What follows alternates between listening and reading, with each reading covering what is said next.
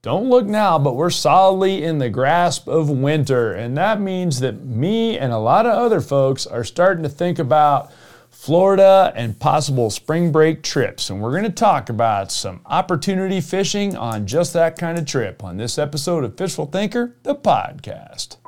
I'm Chad LaChance, and you're listening to Fishful Thinker, the podcast. All things fishful, all the time. Hey guys, Chad LaChance here. Thanks as always for tuning into this episode of Fishful Thinker, the podcast. I think we're going to call this one the Frozen Podcast, though. It's cold outside. But regardless of the temperatures, it's always brought to you by the fine folks at Sportsman's Warehouse. Visit them at any one of 140 plus stores nationwide, or at sportsmans.com. And I'll throw out there that there's a bunch of new stores for Sportsman's Warehouse in Florida. And I'm a Florida native, so I'm happy to see that. All of those stores have been open in the last year or two, and I'm happy to see that. But guys, it is now solidly into January. We've already had the Denver International Sportsman's Exposition. More importantly, it is cold outside. The whole country is cold outside right now, not just here in Colorado where I live, but all over the place. It is really cold out.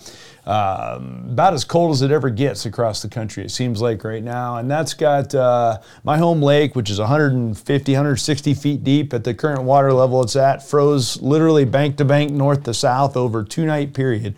Went from no ice to completely capped just that quick, a 2,000 acre lake that's pushing 200 feet deep in certain spots. So that should tell you how cold it got. Very, very cold out. And it gets me immediately thinking about travel. And I know from 20 years of doing this for a living and another 20, almost 20 years of traveling prior to that, 15 years traveling prior to that, about the time the holidays come and go, I start thinking hard about some place to go get warm. I guess it's because I grew up in Southeast Florida and Jupiter, Florida. If any of you are from Florida, I'm sure you think along the same lines, but I was raised on the beach, basically right at the mouth of the Jupiter Inlet. Spent a lot of my time there, and a lot of warmth, a lot of fish right there. And so when Colorado sinks into the cold, or really anywhere in the western United States sinks into the cold, I start thinking about traveling right away. And fortunately, this year particularly, I don't know if it's because of the economy or what, but some airline tickets have gotten very cheap. I just got some round-trip tickets to Florida myself.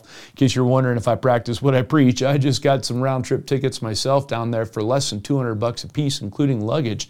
So pretty good deals to be had. If you look around right now, I recommend a last-minute trip and fly down to potentially Florida, maybe coastal Texas, Mississippi, Alabama, anywhere you can go get warm and catch a few fish. And the biggest thing that I want to be clear about on this podcast is if you're going to do that, even if you're taking your family down there and it's not just a spring break thing, maybe you're going to visit your grandma, or maybe you're just going to get warm like me, I'm going to recommend that you fish while you're there. And I'm not going to recommend that you take a whole bunch of specialized gear for it, because the reality of the situation is you don't need it.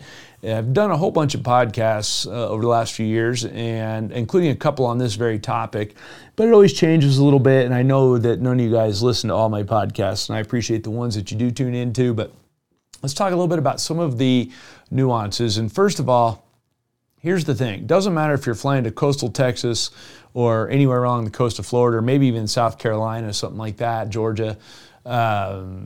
There's opportunities to fish without spending very much money and without necessarily having a boat or anything like that. There are plenty of opportunities to fish, not just a few opportunities, but there's always going to be some really good chances to fish, whether they be little park areas, inlets, seawalls, bridges, even retention ponds. In Florida particularly, retention ponds and canal systems all through can be very, very good places to fish. And furthermore, it doesn't even depend a whole lot on where, at least in the case of Florida, where you go. You're going to have opportunities from, the extreme northwest Florida all the way around the Panhandle and the Peninsula, all the way back up to St. Augustine. There's always going to be opportunities for plenty of bank fishing, and that's the first thing to keep in mind.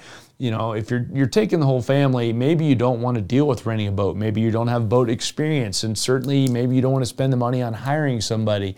Well, the point of this podcast is to demonstrate that, look, you don't need to have any of those things. You can go stand on a seawall somewhere and do just fine and enjoy yourself, and in a lot of cases you won't even know what kind of fish you catch. But I would venture that you'll catch fish with just a few basic concepts in mind. And again, I've done other podcasts on this. These are always made up on the cuff. And if you search back through our library at Podbean, you can find those others as well. And I'm sure I had some other information to share there. But let's talk about, first of all, some of the key things that I would look at. And I'm going to go to Florida more than the other states in terms of referencing back to this podcast, because I've fished everywhere from coastal Louisiana, Mississippi, all the way around, but I've spent the overwhelming majority of my coastal time in Florida. And so, as with anything I like to talk about, whether it be on a podcast or in writing, or on TV, whatever, it's got to be something that I have done a bunch of myself, or I'm not going to try to talk to you guys about it. So I'm going to reference more about Florida, but understanding there's only minor nuances between going to, say, Florida and, say, coastal Mississippi that you might be going to, or Venice, maybe New Orleans or something like that.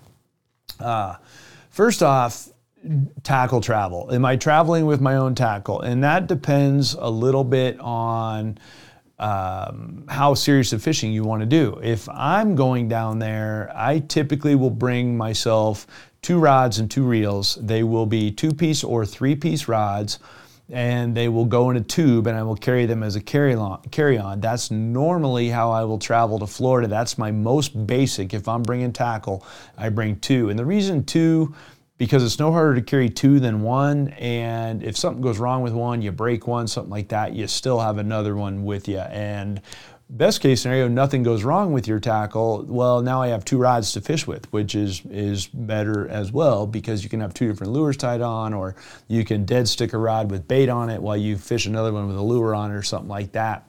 But I will tend to bring 2 or 3-piece rods. And if you look around, there's a bunch of companies that make 2 and 3-piece rods. Fenwick and Penn are the first 2 that come to mind when it comes to travel type rods. Either of those have excellent choices for you to travel with in the event that you want to buy some tackle for this.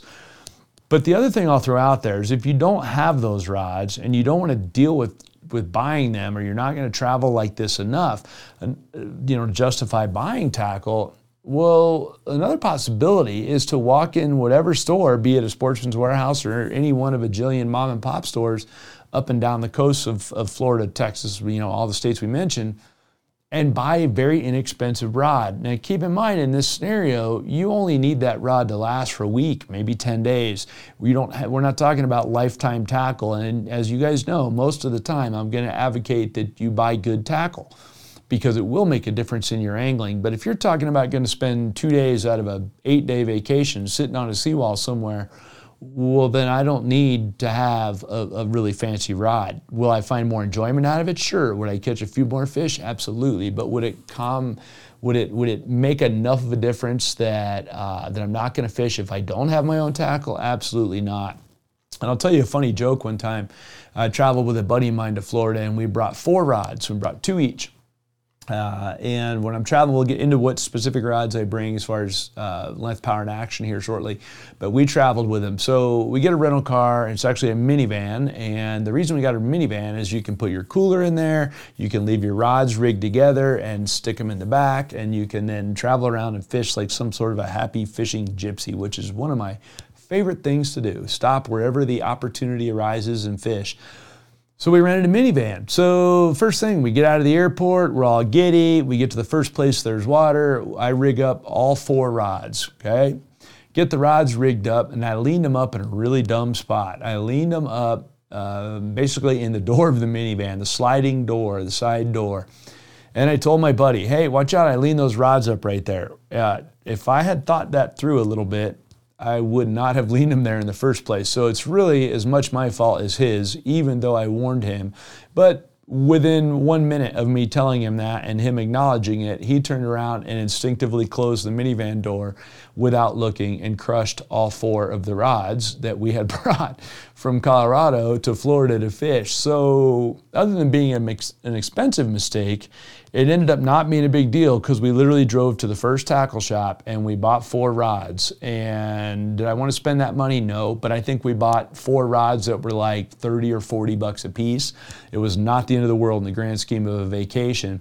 Did we have this quality of rods we had before? No, we didn't, and I replaced them when I got home. But at the end of the day, we got to fish just as much as if we hadn't broke those rods. And the point of that being, on that particular trip, is we were going to the Florida Keys, which is very fishing intensive, and we still got by just fine with those rods. And incidentally, I'll throw out one more thing. If you are going to go buy rods like this, buy rods that you are familiar with in terms of length, power, and action.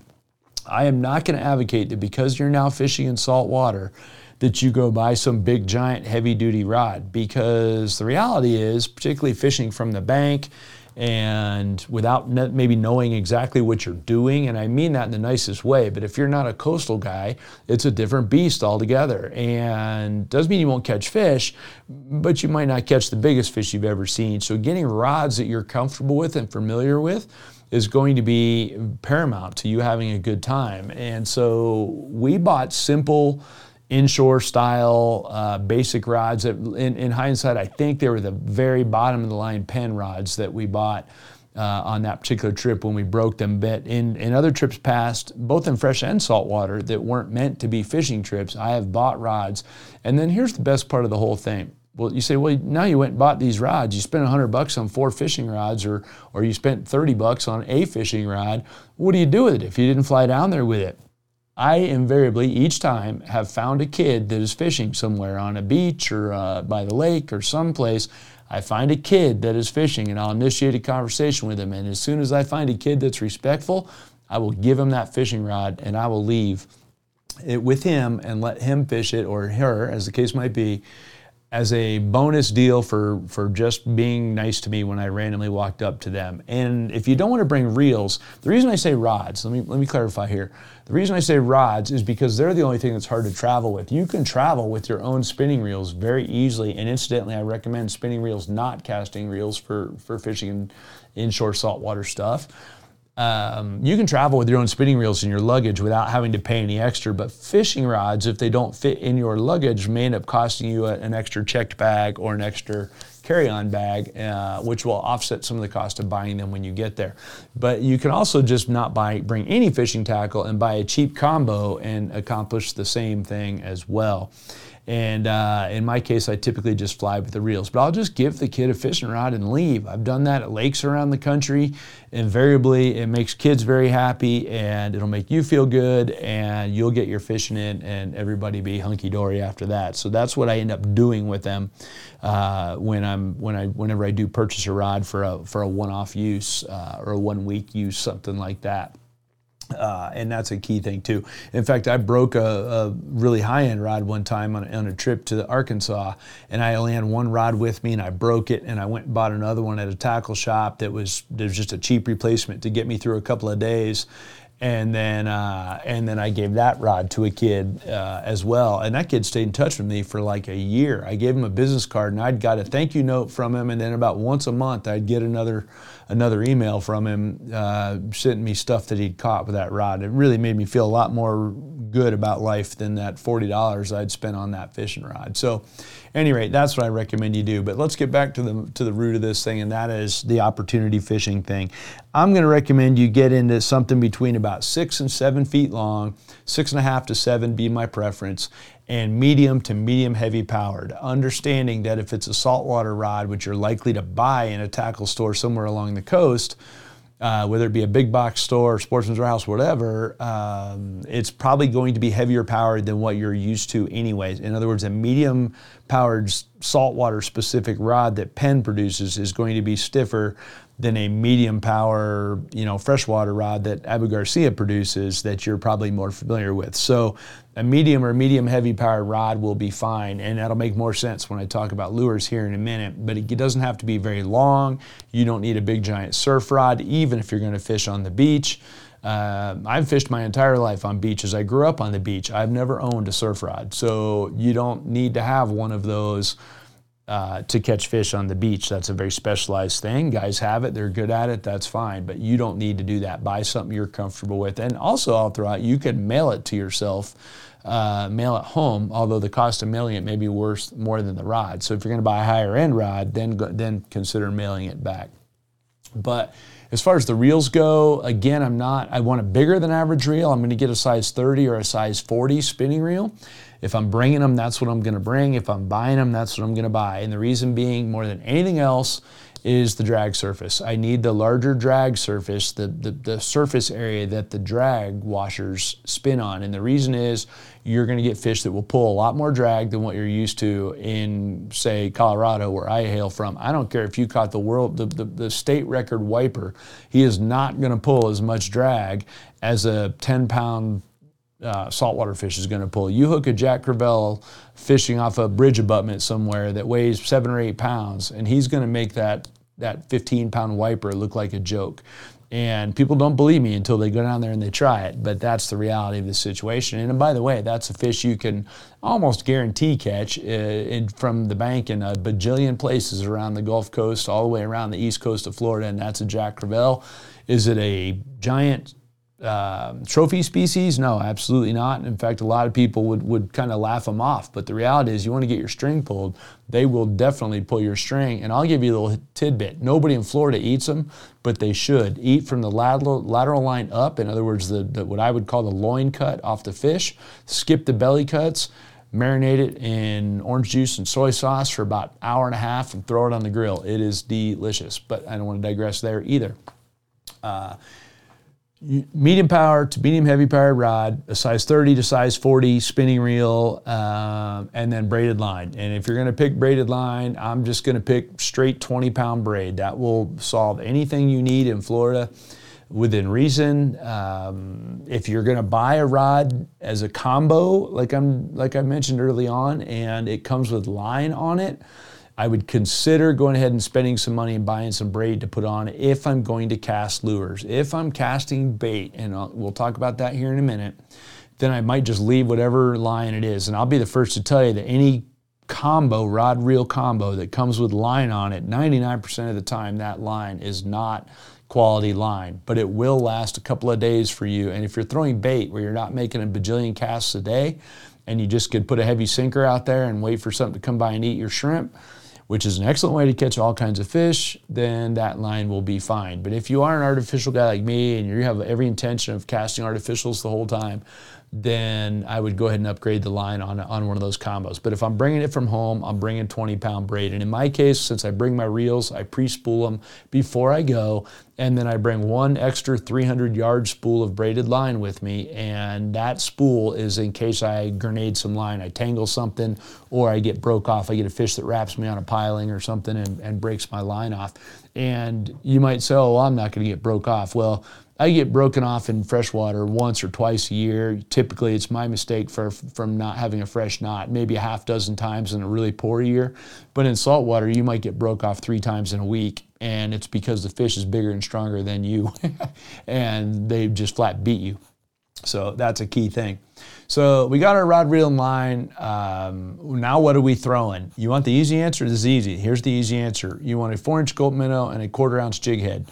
You can buy that at any bait shop in Florida. You can buy that at any sportsman's warehouse in Florida. A 1/4-ounce jig head and a 4-inch Gulp minnow will catch just about anything that swims in salt water. And that's by far the most versatile thing you could throw. And if you're familiar with finesse jigging at all, if it's something you do here in your normal angling, where you throw a jig head and a grub or a tube jig or anything like that, you will have zero problems catching fish doing the same thing down there. The biggest key will be, where do you fish? But the jig head, somewhere between an 1/8 and a 1/2 ounce, like I might go buy one package of each, like 6 jig heads of each size. That's going to cost you $5 or $6 each if you don't bring them from home. And then a couple bags of Gulp minnows, you're in the hunt. I mean, you are absolutely in the hunt, and I would have no problems. I typically bring about a 2-pound bag of Gulp minnows because I know it's the only thing I'm going to throw. And I bring a bunch of them and a bunch of jig heads, and I throw it a lot, and you can catch a ton of fish doing that. But that's the most important thing, in my opinion, that you can bring. From there, another really good thing to bring is going to be some sort of spoons. A Johnson Sprite, which is a classic saltwater spoon, was a famous redfish spoon. Get a gold one or a chrome one. Get it in anywhere between a half and a 1 ounce model.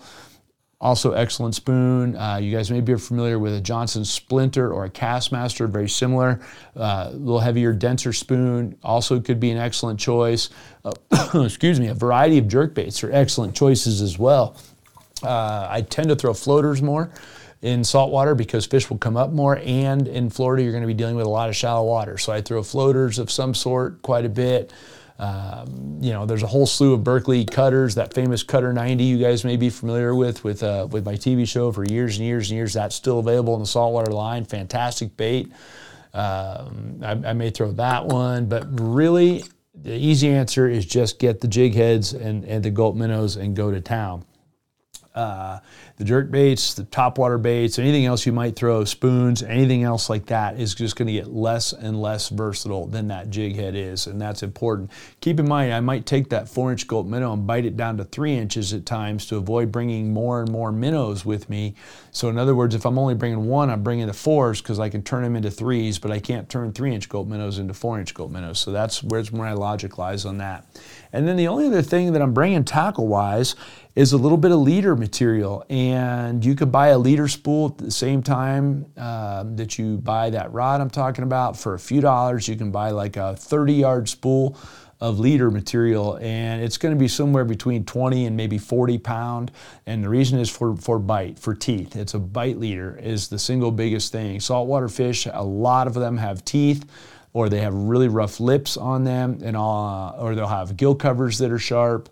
That will cut you off very easily. It's just a more dangerous fish in general to work with. So I'll bring a little bit of leader material with me, or I will buy it when I get there. Again, a 30-yard spool of it will more than last you an entire vacation without any problem at all. If you throw straight braid, you're going to get cut off a lot because braid, as strong as it is, does not like abrasion. And so that's a key part of why that leader is so important. In all cases, my leader is going to be 12 to 18 inches long, same as I would do in freshwater. I'm not changing anything there. It's just a little bit heavier. And then at the other end where the jig is, I will tie a loop knot, a perfection loop.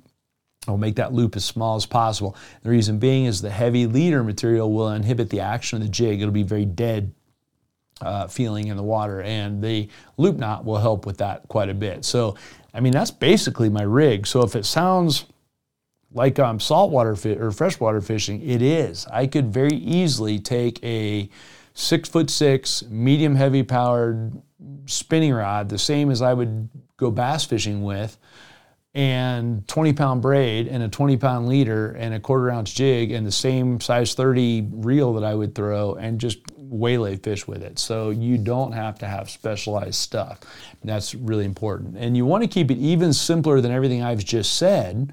You can make it really easy on yourself and go buy a very cheap rod like I talked about already, and buy rod reel line combo, buy a bag of semicircle hooks, small semicircle hooks, and talk to any of the clerks in the stores. They'll tell you what size you need to throw frozen shrimp. And the reason I say frozen shrimp is frozen shrimp are about as ubiquitous of a bait as you're ever going to get. Everybody eats shrimp. Better to throw live shrimp, but then you need a bucket and things like that. If you want to throw frozen shrimp, take them, cut them into small pieces, put them on a semicircle hook with just enough weight to get them out there. So buy yourself some split shots, and you'll catch all kinds of stuff with that. All kinds of little snappers and grunts and puffer fish and pinfish and just a whole slew of different things will bite that. And if you leave the tail whole and thread it on a hook and then retrieve it a little bit higher in the column, just retrieve it along, you'll catch a whole bunch of other fish doing that, different species of fish. So that can be really important as well. But if you really want to keep it simple, just get some shrimp and catch some fish. I promise you, you can do that and you will catch a lot of the fish. Again, it's going to be more importantly where you fish, so let's talk about that. My favorite place to fish, if I'm talking about on the bank and I'm not this is opportunity fishing. We're on a family vacation, whatever. Going to fish a day or two. The first place I'm going to head to is an inlet of some sort if I'm anywhere near one. So there's inlets all the way around the coast of Florida, some more major than others. Any of those that have a jetty and some riprap along those jetties, which is about 90% of them, fish those. And you can fish around the tip of the jetty, around the mouth of the inlet, or farther back inside the inlet, or maybe whatever bridge spans that inlet, maybe around the base of that bridge. All of those are excellent places and will hold tons of fish. But the inlet's the first place I want to go to check if I have one of those near me. But any residential seawall area along inland canals can be very good, particularly in the wintertime, which is what I'm specifically referencing here. The canal systems, which are extensive anywhere in Florida. If you spend any time in Florida, the canal systems are very extensive. Any of those inland canals can be really good. Any of the freshwater canals that are dumping into freshwater can be or into saltwater, I should say, can be really good as well. And those are areas I would look at. Any of the intercoastal areas, particularly with good tide flow, can be excellent as well. Again, bridges, seawalls, any sort of a pinch point, all good stuff. I'm not an advocate of fishing from the bridge itself, because landing fish and, more importantly, releasing fish is very difficult. But around the base of the bridge is a whole nother story. And again, that's something I grew up doing a ton of. But standing on a jetty or standing at the base of a bridge or standing on a seawall somewhere is also going to be the same as you would in freshwater, in that you're going to fish right around the structure that you're standing on. I'm not saying make hero throws out in the middle of the inlet. That's a great way to tangle up your stuff, lose your stuff, snag it, hook a fish you can't deal with, which happens, it's kind of fun the first time, but don't try to break them off if that happens. Don't let them swim off with 150 yards of line and drag it around the ocean. Don't get spooled is what I'm saying. If you realize you can't stop a fish, break them off. Invariably, one of your knots will fail, I promise. But point the rod straight at them and grab the spool of the reel and break them off if you do hook something that you can't slow down. And I've done that a whole bunch of times. Another possibility, though, to fish some of that stuff can be any of the internal retention ponds in Florida, and there's a lot of those. They're everywhere. Any one of those can be decent bass fishing. Now, here your shrimp's going to go out the window, but a possibility is to use a little piece of that shrimp to catch some bluegills and shellcrackers, of which there are a lot of around those ponds, and use them for bait to catch your bass. So that's another possibility as well, depending on how serious you want to get. But I'm going to be dead honest with you. If I'm in Florida, unless I'm there for some bass fishing specific thing, I'm going saltwater fishing. A largemouth is a largemouth is a largemouth wherever you catch them within reason. I don't need to go to Florida, where they can be very temperamental in the wintertime. They can be more difficult to catch than what you think. And if you're not familiar with Florida stream bass in the wintertime, they have no lake for cold weather at all, and they can get very tight-lipped, whereas the saltwater fish, not necessarily so. And the saltwater fish, the other thing is you have some fish that'll be more fast and higher in the water column. The jacks, the mackerels, things like that will be very high in the water column and swimming quickly. But then you got other fish that'll be right up against the structure that don't swim around as much, and they might be on bridge pilings or seawalls or jetties or anything like that, and those will be your snappers and your sheephead and all the grunts and all the other ones I've mentioned right here in the last few minutes. All of them will be available to you in those situations as well. Bottom line is, just go with an open mind, and you'd be surprised if you walk in a tackle store down there and tell them, look, I got grand total of $50 and I want to fish for 2 days or 3 days out of this vacation. You can walk out of any tackle store in Florida, be ready to fish, and it is completely worth it. And then just go with an open mind and confidence, because the beauty of the ocean is there's more fish than there is in freshwater, and there's all kinds of fish. So if one's not biting, another one might be, and so on and so forth. So last couple things I'll recommend you bring, regardless of how serious you're going to fish, if you're going to go down there. One of them, polarized glasses, period, but that's standard no matter where you're fishing. But I see enough people don't really consider them, and at the end of the day, your polarized glasses will teach you so much about what's going on. You're going to be around so much glare and so much water that the more you can read that water, the better off you're going to be. So your polarized glasses are going to be muy importante, in my opinion. And then if you have any intention of eating fish of any kind, then bringing a fillet knife is a good call. And I will obviously remind you that needs to go in your checked luggage. But bringing your own fillet knife, you'd be surprised at how many places don't have fillet knives. And you can go buy one, but again, that's not something, it's a one-off use. So if you have intention of trying to eat one of these fish in Florida, if you're staying in a VRBO or something where you might have a chance, your family rented a place with a pool in Cape Coral, and geez, now I'm going to fish, well, then cruise over to the Intercoastal and catch some snappers and try to eat them for dinner. It's delicious, and we do that always, and I always travel with a fillet knife with me on my way to Florida. So my recommendation is just, if you're going Florida, Texas, Mississippi, Louisiana, consider fishing a day or two. If nothing else, it'll be a bucket list thing, particularly if you haven't spent any time in salt water. Your kids will dig it. You can fish on beaches as well, although that's not my first choice. That's a little bit more seasonal and da-da-da-da-da. I'm not a huge fan of fishing on beaches, but all the other places I mentioned are good, and anywhere there's a beach, there's an inlet. I promise you that. So keep those things in mind. The biggest thing, too, is get yourself some regulations. So if you are going to keep any fish, you know what to deal with, and just be careful with how you handle fish. If you're not familiar with handling saltwater fish, that's a reminder. I did not tell you, bring a pair of needle nose pliers. Bring a long pair of needle nose pliers. Put them in your luggage and bring them. I'm supposed to put that in there with the fillet knife, and I forgot, and I apologize. You're going to need to unhook fish, and a lot of them are going to have teeth and gill covers and hard to get a hold of. Just grab your hook with a pair of pliers and take them off. Don't worry about trying to actually handle the fish, and you'll be better off from there. So, a little bit long-winded podcast, guys. Sorry about that, but it's something that is something I'm passionate about. It's also something I'm planning here very quick myself, so it's front of mind.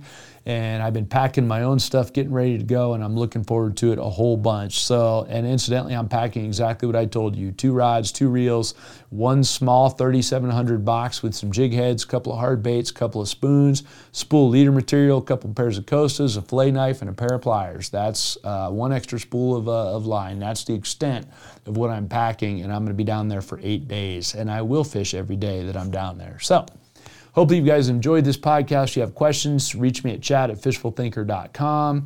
If you'd like to join the conversation on social media, please do that at Fishful Thinker across all the platforms that we're on, including Facebook, Instagram, TikTok, and YouTube. Please check out our YouTube channel. There's a bunch of saltwater videos on there as well that might help you out. So, also, I want to point out the new seasons of Fishful Thinker have debuted